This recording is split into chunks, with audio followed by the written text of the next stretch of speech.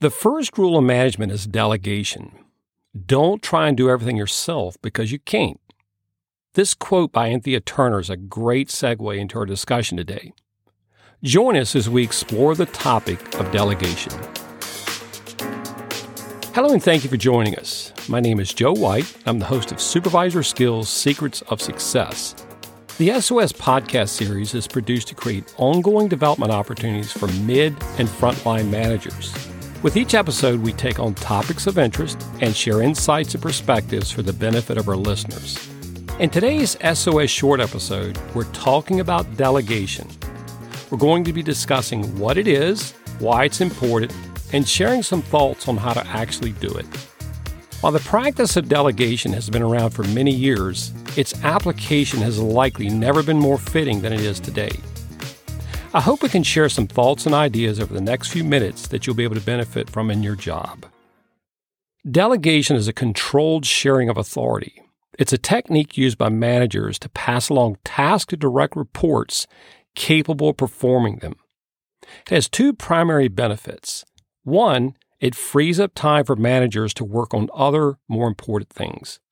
Two, it gives an employees an opportunity to learn new skills and demonstrate capabilities beyond those in their job description. As a point of distinction and clarity, delegation is a controlled sharing of authority, key word being controlled. While managers can and should share authority for performing some task, they must ultimately maintain responsibility for and ownership of the results. For delegation to work, it often requires follow-up in the form of coaching and support. Those that do it and do it well recognize the importance of helping employees have a successful experience with it. In a quote, Steven Sinofsky once said, "When you delegate work to a team, your job is to clearly frame success and describe the objectives." While delegation has many benefits, it's particularly important for small businesses with limited resources.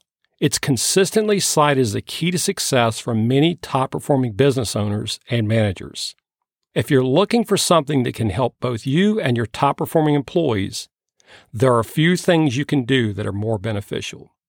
That said, a lot of managers struggle to delegate tasks.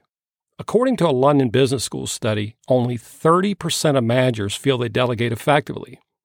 Primary reasons given by managers for not delegating more include they don't believe the employee can do the task or they can do it as well as they can, they'll be perceived as being lazy, not capable of performing requirements of their job, or they don't really know how to delegate or have never done it or have no experience with it. So how do you delegate? Is there a process, and if so, what does it look like? Well, here are 5 suggestions in the event that you would like to give it a shot. 1. Identify work that can be delegated. Look for repetitive or recurring tasks, administrative duties like data entry, or anything you have responsibility for that could be done by higher-performing employees. 2. Recognize employees capable of performing the task. The list should include high-potential or highly engaged employees, anyone wanting opportunities for growth and development, or someone you may simply want to challenge. 3. Provide employees with the guidance and direction needed to succeed. What does the task or job entail? What are the steps involved? Are there performance expectations? And if so, what are they? Are there time limitations or constraints involved? Employees receiving the delegated tasks likely have little to no experience with it. Make sure they're fully prepared and set up for success. 4. Offer support. Coaching employees assuming delegated tasks should be expected.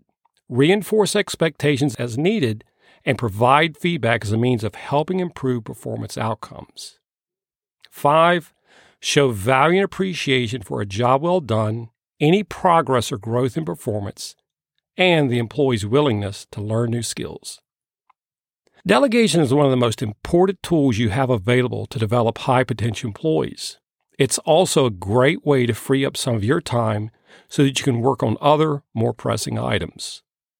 The process of delegating tasks isn't difficult, and it gets easier with time. For anyone considering it, start small and do everything possible to create a successful experience with it. The benefits far outweigh the risk, and the need for it has never been greater.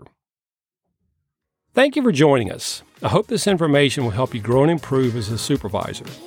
We look forward to sharing additional podcasts with you in the months ahead and welcome any suggestions you might have for topics you would like to see us cover. We're always looking for guests and enjoy sharing insights and success stories from the field.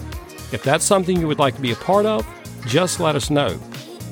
The SOS podcast series is brought to you by AEU Lead, a consultancy dedicated to the needs of mid and frontline managers.